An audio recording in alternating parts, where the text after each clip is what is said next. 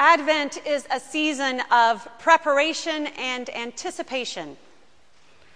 Our readings in our worship time together remind us of that focus, that we are to prepare for the coming of Christ again, because Christ has come before.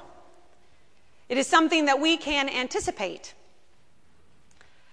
I expect that you in your own life, like me, have some things that you are eager to prepare for, that you joyfully anticipate.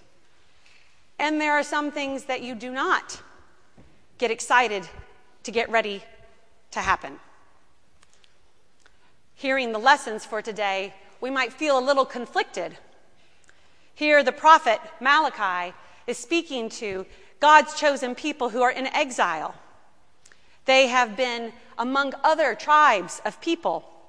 They have intermarried with them, taken on some of the customs of those various groups of people. And they are about to prepare to come back into their homeland, and Malachi tells them they better get ready.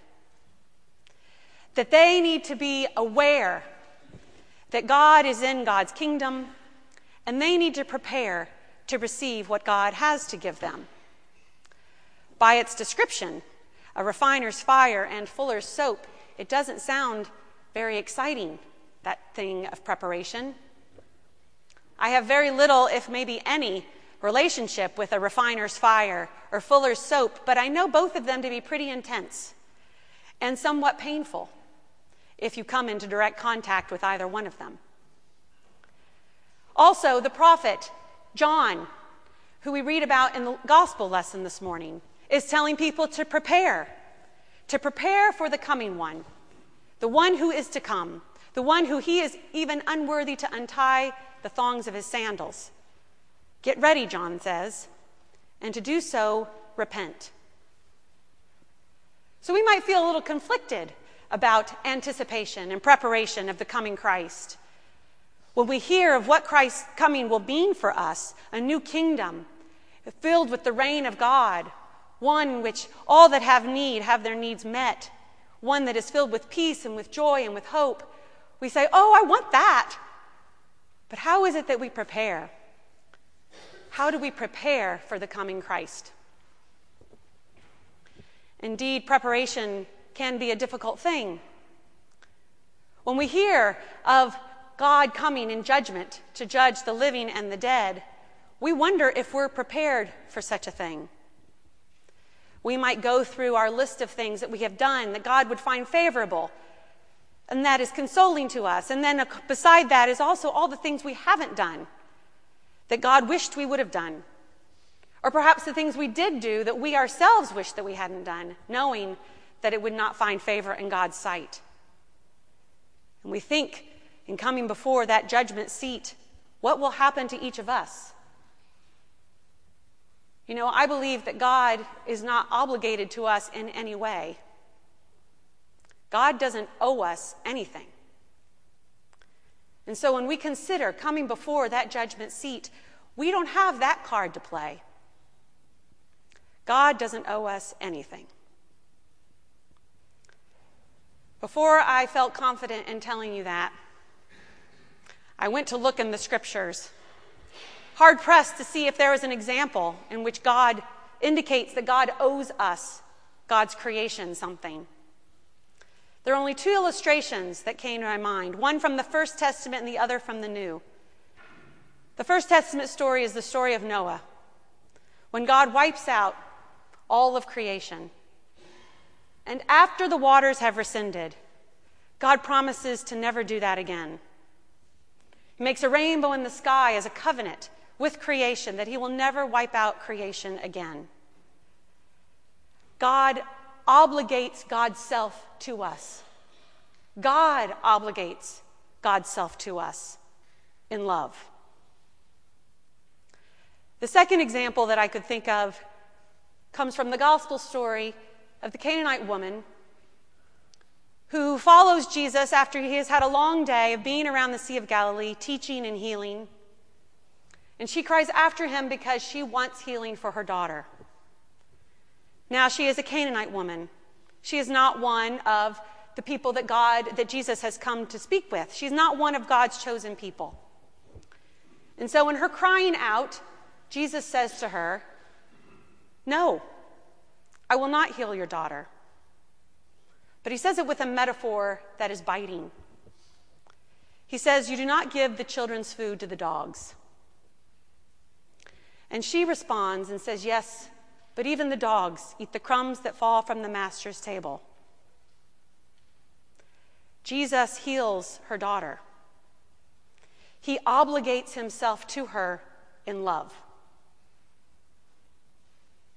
So when we think about Christ coming again to establish a reign, when we think about the judgment that we will all inevitably fall under, we have to remember that God doesn't owe us anything. But God does obligate God's self to us out of God's love for us. The prophets want us to remember this, that God obligates God's self to us out of God's love for us. And we are called to consider how that affects our very lives, our decisions, and our actions. When I haven't known what to do, I have gone to a question that was given to me by my spiritual director some years ago. The question is this: what is love asking for in this situation? What does love want to do here? I have found that question so helpful because there can be many options of actions in response to an action given to us. And indeed, we might feel justified in any number of them. I think it would only take a few minutes for us to each consider our past week and remember something that was done to us and our thoughts, what should I do in response? In the hustle and bustle of such this season, people do things to one another, sometimes that are cruel, sometimes that are hurtful. And so we then have to think, how am I going to respond to that given situation? We may feel justified in retaliating in some way. Seems that the world operates on that kind of mentality. We seem to always be aware of what the other person owes us. And so we sometimes like to claim that. You owe me, we say. You owe me respect. You owe me decency. Not to mention, you owe me what maybe you've borrowed from me or what I've given to you. So we're called all the time to consider, how is it that we respond as Christian people? And in this season of preparation, we are given the question, what does love ask of you? How does love want to work in this time? I found myself coming into an intimate relationship with that question when I worked for a particular manager, and he was a difficult individual. I had heard that about him. And there have been people that would tell stories. When I went into that environment, I didn't fool myself to think I would be the exception. But I did have some hope, because from my past experiences, I had found that if I modeled the behavior that I wanted to see, it often came back to me. And I was pretty good and consistent about modeling that behavior. So I had some hope that in modeling that behavior, it would come back to me. But you know what? It didn't. It didn't. And I came face to face with the fact that I wasn't being rewarded, if you will, for my good actions by the actions of the other. And I had to consider, what was I going to do? The reward wasn't going to come back to me. I became very close to that question, what is love asking for? How would love have me respond in this situation? I would like to say that it got better, but it didn't. But what did happen was in me a liberation and a freedom to love. No longer was my love bound by its reciprocation. No longer did I need the response from the other in order to generate it again. I found that in Christ, the love was free. I was liberated to love in that situation. I was rooted and grounded in love so that the love was mine for the giving.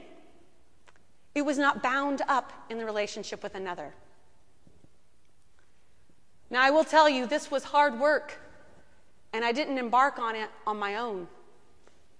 I had people that helped me stay true to what I felt God was calling me to.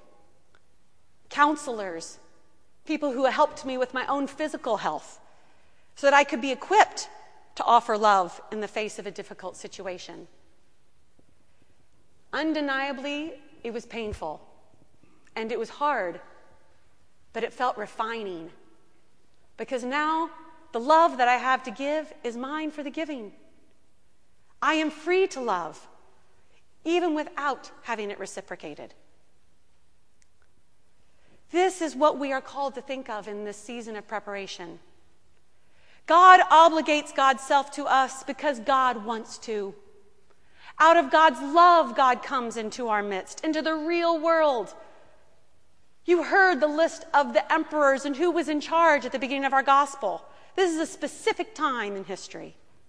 God comes into our lives here and now, into the real fabric of the day in and day out of being human, because God wants to.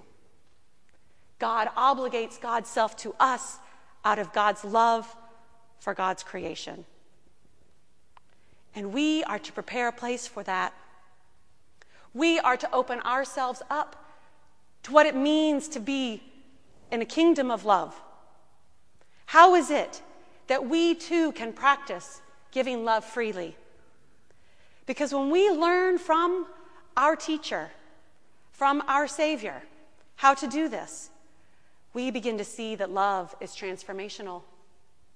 It is liberating. It is empowering. It brings a peace that passes understanding. It brings a joy that is deeply rooted. And it brings a hope for a new way of being. Come, Lord Jesus. Amen.